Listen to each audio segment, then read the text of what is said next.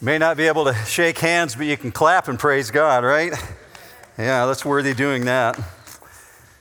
I had some fun Friday. I went kayaking on the Osabo River, and it was a mask-free environment, I'm telling you. It's the kind of thing we're all longing for. We look forward to that time when the masks are removed. I'm just reminded while we're singing that song that COVID-19 is nothing in the eyes of our God, right? It's just a blip on the radar. It'll be gone, and we'll be back to mask-free again. But for now, we understand what we're up against. So I'm going to ask you, if you would, go to Luke 14. If you're new to New Hope, we've been working through the parables for quite a number of months now, the parables of Jesus. And in Luke, Luke records quite a few of the parables. So Luke 14, we were there last week, and we're back there again this week. So I'm going to ask you to go there with me, if you would. Before we get into that, I would love to pray with you. And before we pray, I just want to pull this to your attention. If you look up here, the guys on the camera are focusing in on it, and you can probably see it up on the screen. But it's a little bumper sticker. And this little sticker you can pick up today. They're free. They're in the back of the auditorium. And it's an American flag, but in place of the stars, they use the stars to actually write the word pray. And so I want to impel and compel you to pray for our nation. Pick these up, put them on your vehicle. If you need two, put them on your two vehicles if you have two of them, or give them out to a friend. If any time we need to be praying for our nation, it's now, right? All right, so let's be praying for our nation. A lot going on, not just the elections, but the unrest, the disquietness of people's heart. And if we could do anything to remind people to pray more, that'd be a good thing, right? So let's be praying. God says, pray, turn your hearts towards me and pray, and I'll be at work. So we want to use these stickers to remind people to do that. Don't hesitate to pick those up today. Well, before we get into the study, would you join me in prayer? We'll ask God to be our teacher this morning. Let's pray together. Father, I thank you for every single soul that's in this auditorium and that's watching from home or from a campsite or probably from a car in some cases. Lord God, that you would use this time with us together as your Holy Spirit broods over this setting to teach us. We're told that your word was written by holy men as the Spirit moved them, and the same Spirit is the one who teaches us now, God. So we ask that through the power of the Holy Spirit, you teach us, enlighten our minds, especially as this applies to our lives specifically. As we look at the reality that you do reign forever and nothing will change that. There's nothing that man can bring against us that we should fear. And that includes viruses, Father. We're willing to proclaim that reality. So we thank you for this time that we can look at your word, that we can exult in who you are, especially as we're reminded of the eternal banquet waiting for us. And so we ask that you would focus our attention on that right now through what Luke has written. I pray for that for every single soul who's part of this study. In Jesus' name, amen. This particular parable will resonate with you a little more deeply if you were able to be part of what was going on last week in the study. So if you weren't, I'm going to encourage you this week to go back, go online, go to the website, go to YouTube, any of the places that we post Facebook messages. You'll be able to find this and you'll be caught up, and it'll make a lot more sense to you as you work through it. Not that this morning won't. It's just that you'll go deeper into it. Last week, we were looking at this parable that Jesus was invited to a dinner. He's the guest in the home of a Pharisee. And the Pharisee made him an honored guest, but what they were doing is they were setting him up. They brought a man in who had edema. The Bible calls it dropsy. And edema is where the body fills up with fluids. And there was obviously something going on in this man's body. There was some organ failure of some type, kidney, liver, heart, we don't know, but Jesus healed him. But in that setting, they were trying to trap Jesus because it was a Sabbath. It was a day in which there was not supposed to be work done. Well, Jesus uses that setting in order to remind the Pharisees that it's only the humble of heart that are actually going to eat in God's eternal banquet table. He turns directly to them and begins speaking to them individually. Now, the setting we step into this morning is still the same Sabbath meal. He's still at the same dinner table. And the elite of society are present. In the first century, it's improper for those who are of one class of society to invite the poor, the lame, the blind to their banquets, because it's a system of reciprocity in which people scratch your back, you scratch theirs, they'll scratch yours, and they did things for each other. So if you invited someone to a banquet, there was an expectation they would host a banquet and invite you back. So they never invited the poor, the lame, the blind, because they couldn't give them a banquet in turn. But at the very end of verse 14, Jesus said, well, this is exactly the people you're supposed to be inviting. Not to the exclusion of your friends, but you should be including them as well, because they cannot pay you back. And that would represent the humbleness of your heart. Well, in our very competitive world here in 2020, and that would be true in the first century, we constantly have this mindset. Human nature would say, well, what am I going to get out of it?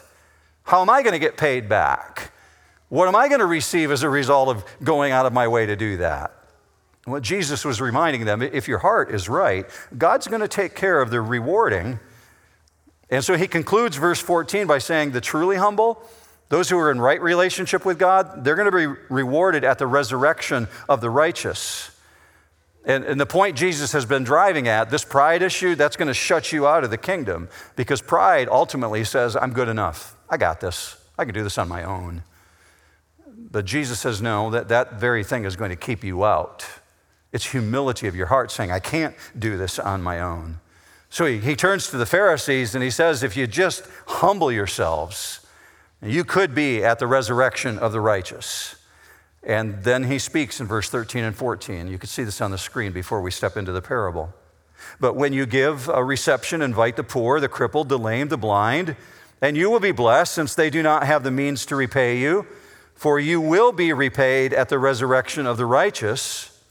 Now, when Jesus mentions the resurrection of the righteous, somebody at the table, one of the Pharisees who's sitting there, gets really excited because he thinks this is speaking of him. This is the way the Pharisees see themselves. So verse 15, when one of those who were reclining at the table with him heard this, he said to him, blessed is everyone who will eat bread in the kingdom of God.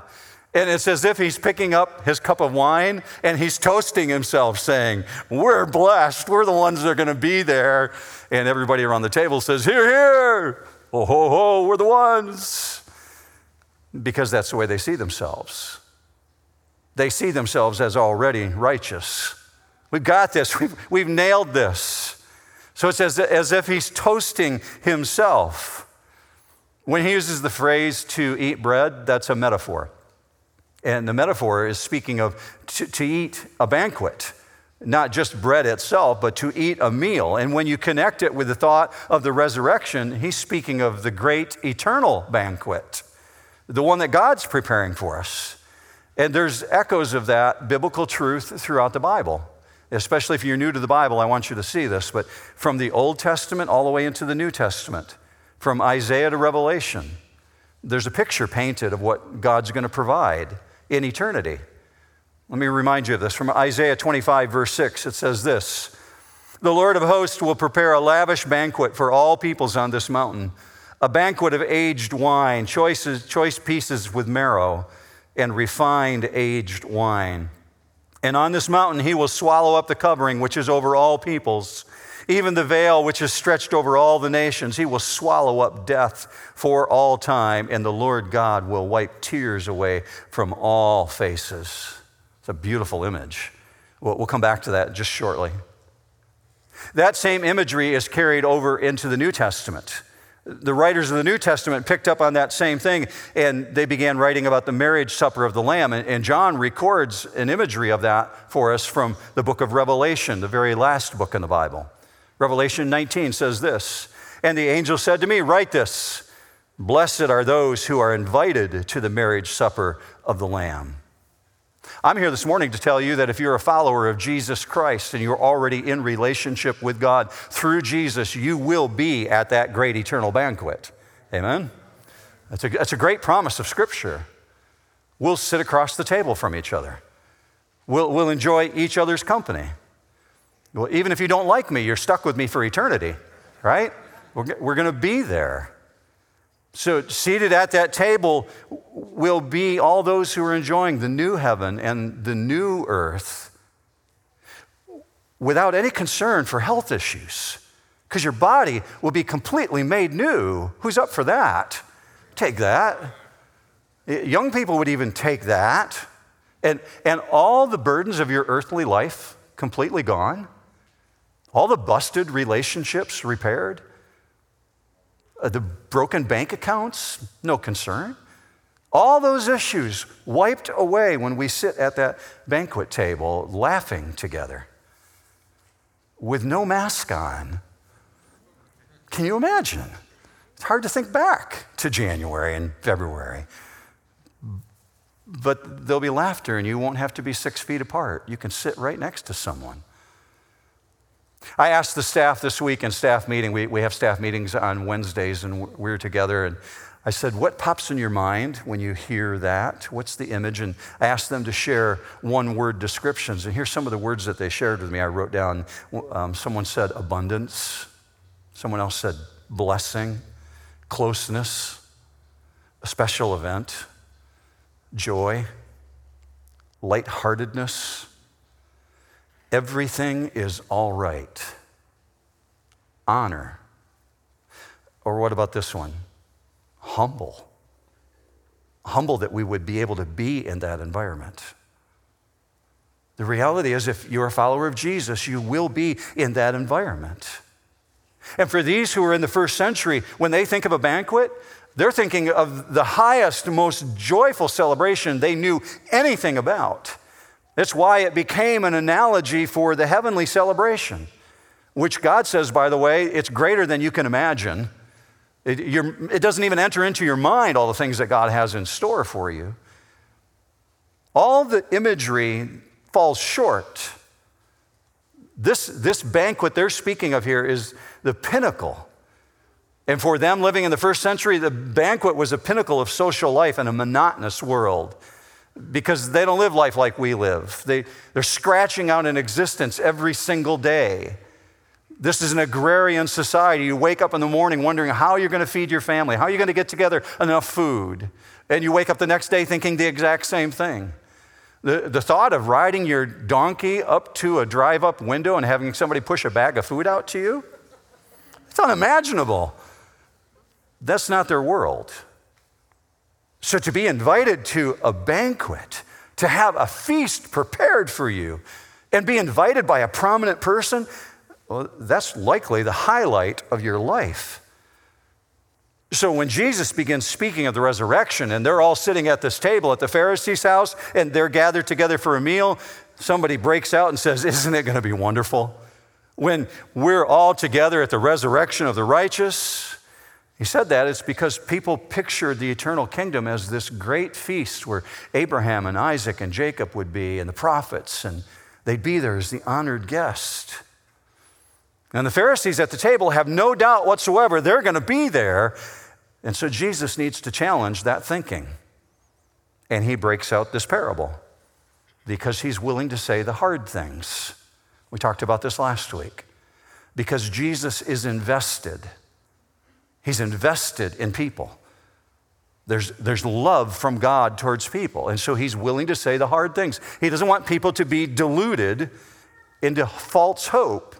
So he breaks out this parable, and it starts in verse 16. But he said to him, a man was giving a big dinner, and he invited many. So this group at the table, they understand and they're tracking with this immediately. They're lured with fascination into this story because everybody looks for themselves in a story. Whenever you hear a story today even, you try and put yourself into the story. Naturally, they're going to try and find themselves in the story, and they can do this really easily.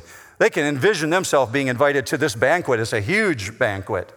And they can identify with this really important man who's giving a dinner because he's invited many. It must be a huge event. Well, it is because Jesus used the word megas. Look in your notes and look on the screen, and you see it's the first Greek word that I brought out this morning. And that particular word, big, when you see that in the New Testament, or you see the word great, it's the word megas, but it's not enough just to pronounce it. It's more to feel it, because in their world, there is a feeling behind the words that are used. So it's not just megas, it's megas, because it's big, it's guttural, There's nothing larger than the word megas in their world. So high, large, mighty, the size alone of it demonstrates this is an event that's not to be missed. It reminds us of the story told in Matthew 22, the great wedding feast that's described. This is a different setting here. The banquets of this era, they could last for a long time, many, many days. And when the invitations were sent out, they were sent out in a really personal way. Sometimes they were announced by someone knocking at your door and extending the verbal invitation of who the great person was asking you to come. And sometimes in handwritten notes. A very personal way of approaching people. This is an age when time was fairly elastic. And the banquets could take a really long time to prepare, not just to carry out, but to get ready for. It's a world without clocks. And so the world moves at a different pace. And when they begin preparing, it takes a long time to gather the livestock and to gather the vegetables and to gather the fruits that they're going to make the desserts out of. And preparation would go on for days in advance. No one would know the exact date. So, meaning this, the specific time is not included in the first invitation. When you get the first invite, you're just told that you're an honored guest. But you don't know what day it's going to happen on. And you don't know the hour that it's going to happen on. So that meant there's always 2 invitations. You think it's hard enough to get one invitation out if you're hosting a wedding today. You have to follow it up with a second invitation. The first invitation says you're an honored guest. The second invitation was announcing that the preparation was complete. So you find verse 17. And at the dinner hour, he sent his slave to say to those who had been invited, "Come, for everything is ready now." See the double invitation in the midst of verse 17. He invites the guest. He tells them about the event, but he doesn't tell them the exact hour. Now, part of the preparation also required a count. You had to know how many people actually accepted the invitations so that the staff could be gathering. And they would gather for a long time in advance, and they'd have to put the dinner settings out. They had to know how many people to plan on. It's like an ancient form of RSVP. And once that number is determined, they knew how much to gather and how much to cook. But in the meantime, the guests who'd been invited, they also had time to prepare. And they would use that time to begin to investigate. They want to know who's going to be at that banquet. They want to know who else is going to be included there. And so, in other words, this group of people have already accepted the invitation to attend. The host expects them to be there. But the consequence of taking time to prepare is that guests would investigate.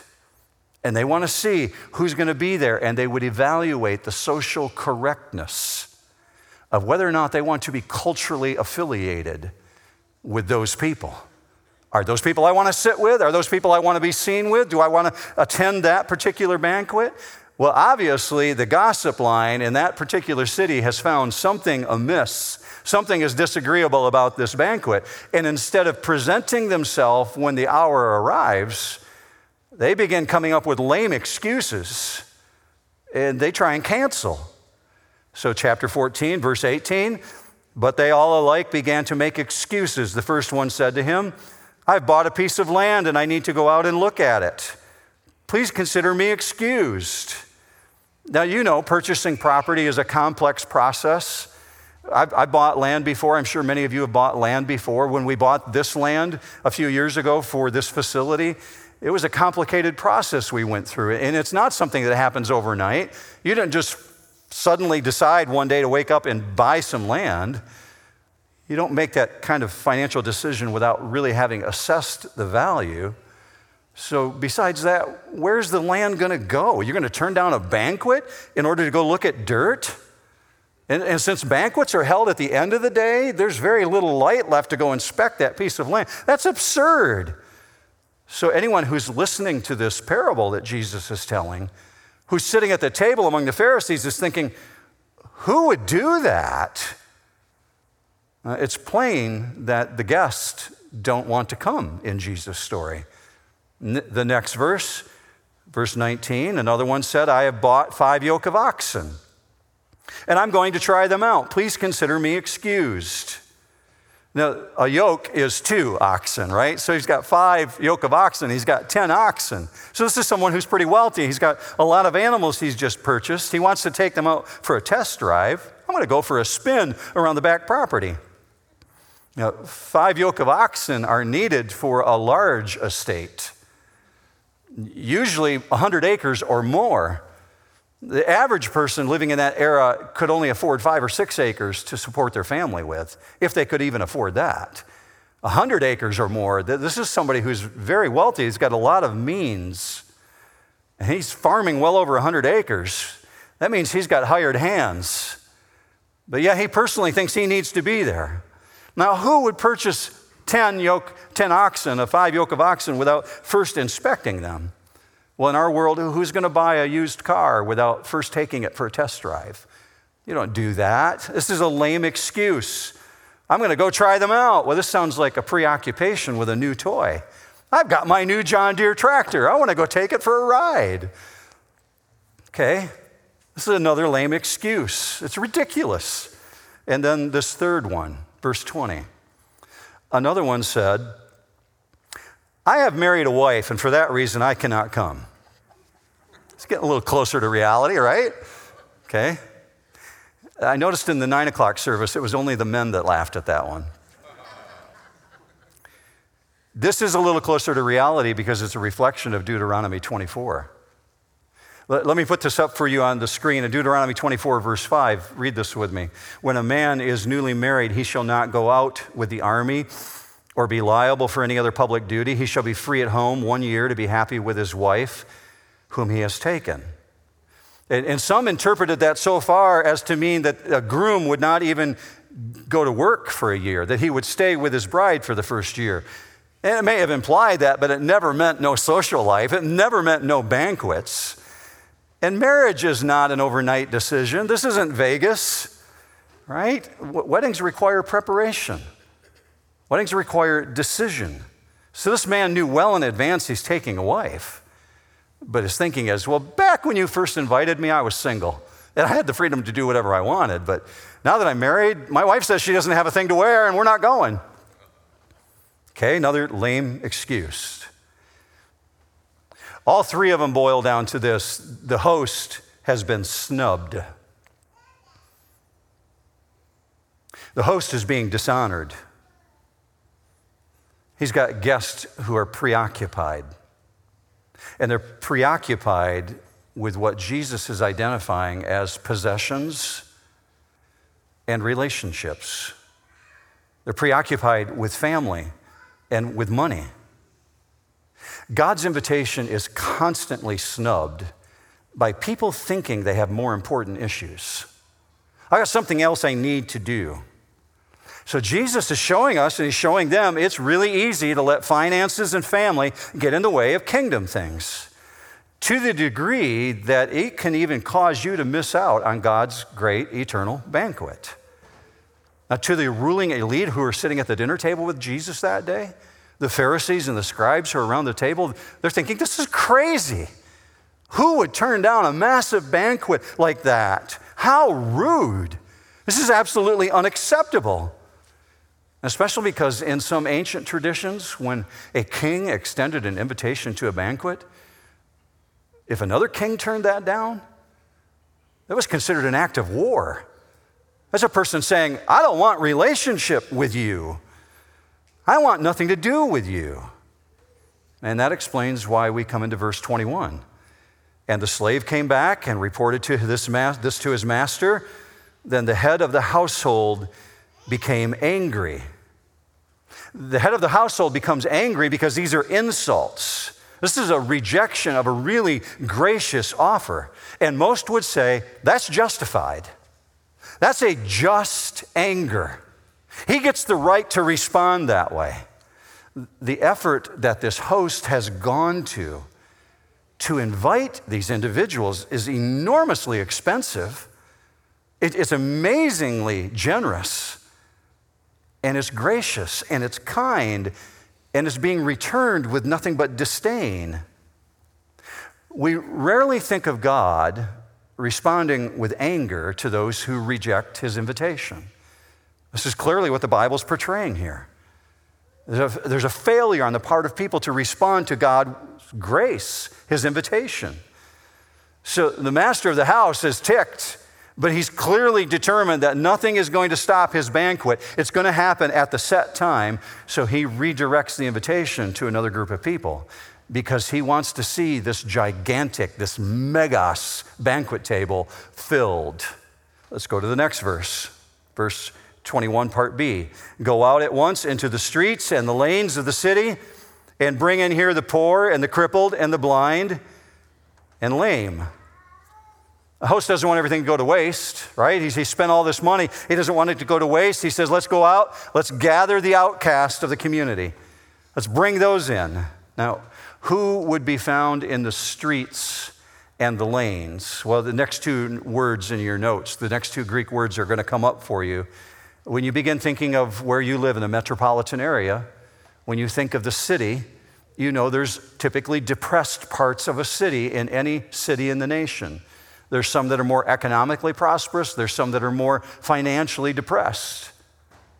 When he uses these words, this first word, platus, he's talking about a spread out street. That'd be like Saginaw Highway here. Well, who travels down Saginaw Highway? That's a great variety of people.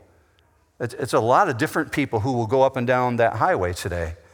That's the first word he uses, a great variety. But the next one is rume. And that's more like in your neighborhood. That's an alley. That's a small suburb street. Well, in the first century, the people that dwelt in the alleys, those are those who didn't have prestigious homes. That was where the prostitutes hung out. That was where the downcast were at. That's a side lane. So he's saying, go out and find the people who are destitute. Go out and find the people who are broken and hungry. Go find those who know they don't belong at the banquet table. Find the riffraff, find the beggars, find the tax collectors, find the untouchables, find the prostitutes, find the sinners, those who are spiritually aware of their utter unworthiness. Do you know anybody like that in your world? Do you do life with people like that? Maybe that's you feeling that this morning. If you're new to church, maybe you feel that way, that you're not worthy, that maybe you've got too much going on in your life that you did wrong in the past and you don't measure up. God could never like you.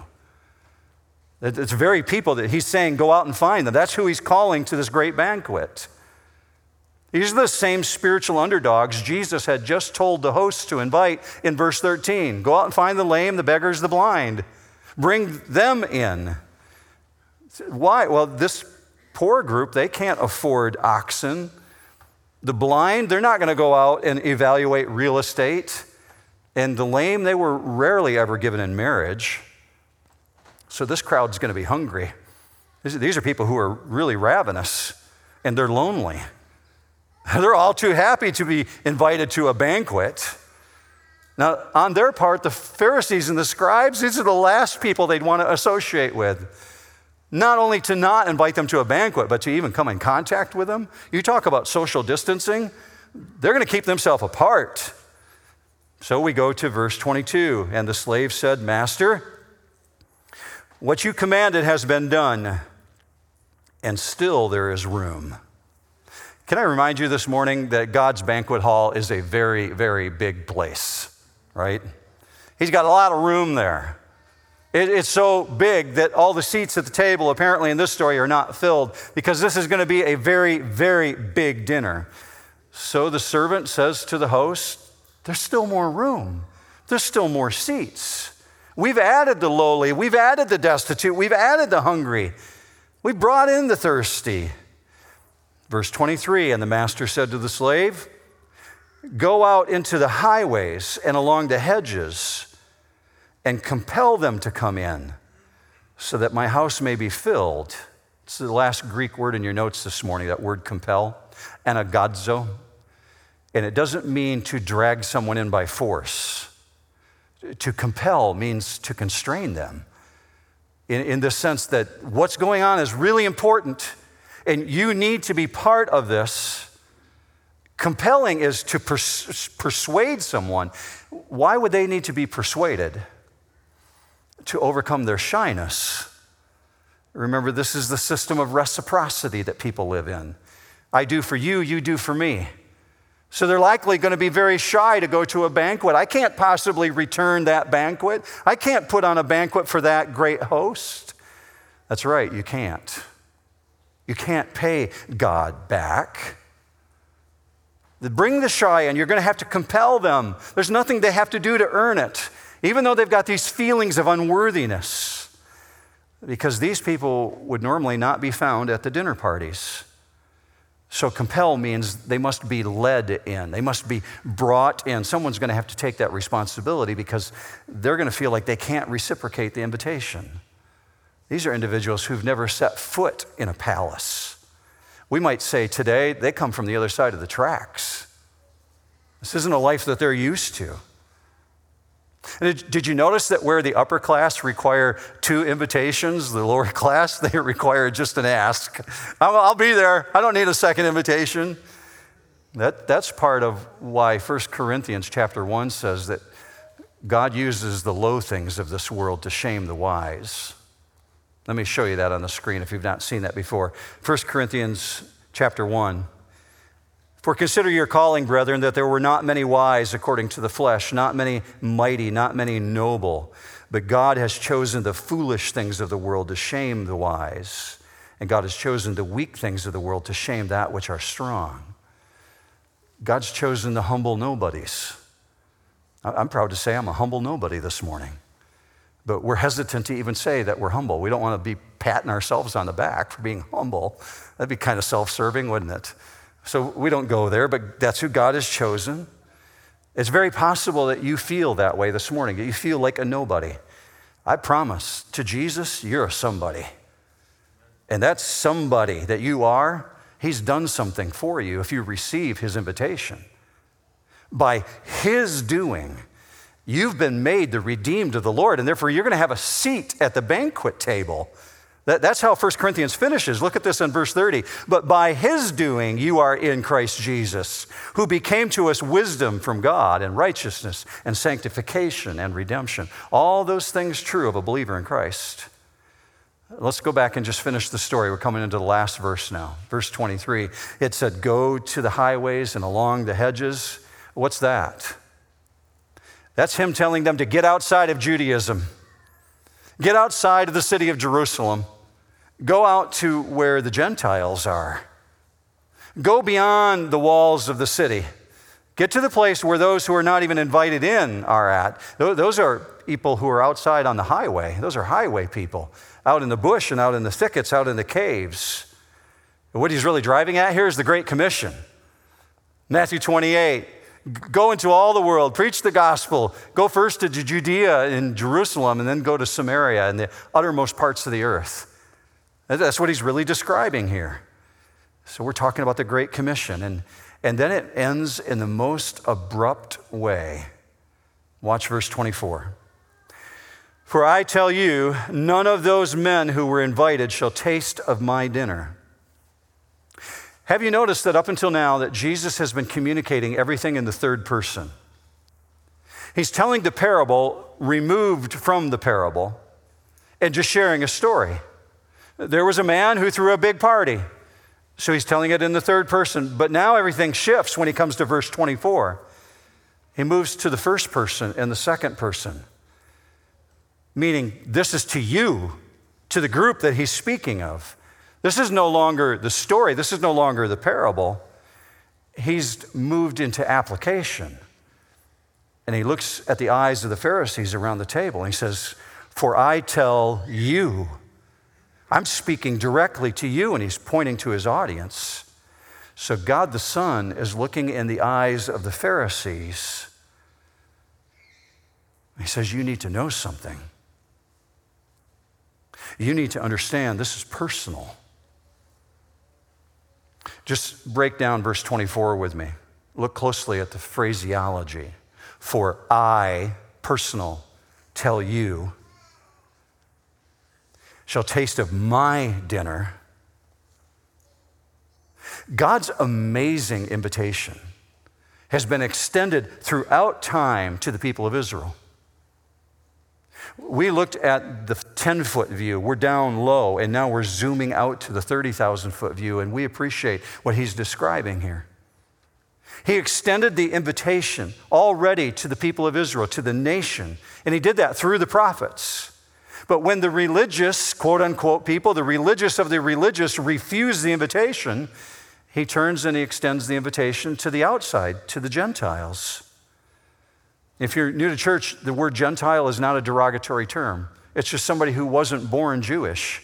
Biologically, according to the Bible, you're either born Jewish or you're born Gentile. It's not derogatory. It's just saying two different groups of people. Well, God's invitation has been extended to one group and they refused it. See, now you begin to see that Jesus has clearly been speaking of the eternal banquet. It's the end of the parable, and now he shows this has been all about the resurrection banquet of the King. So that means that word none in verse 24, if you have your Bible open this morning, maybe at home you got your Bible open, just circle the word none. N-O-N-E.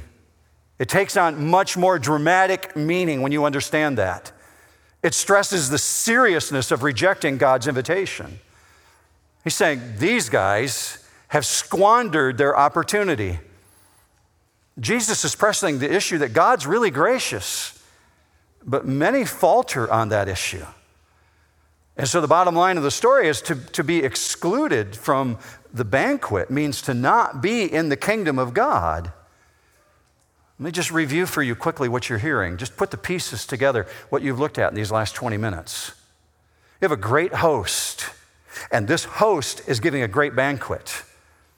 And he's invited everyone. He's invited many through the prophets and through the Old Testament scriptures. And he made the invitation, the first invitation, really clear. Israel was given the first invitation. They were given it through the covenants and the promises of the Bible. And they said yes. They understood, yes, we want that. Their reaction to the Old Testament revelation is belief. They heard and they understood. God's preparing for something for you. It's privileged for you. And so he invites them into the eternal kingdom. And they believed as God's chosen people that they'd be resurrected. That's the future hope. So God gives the invitation in the Old Testament, and then Jesus shows up in the New Testament.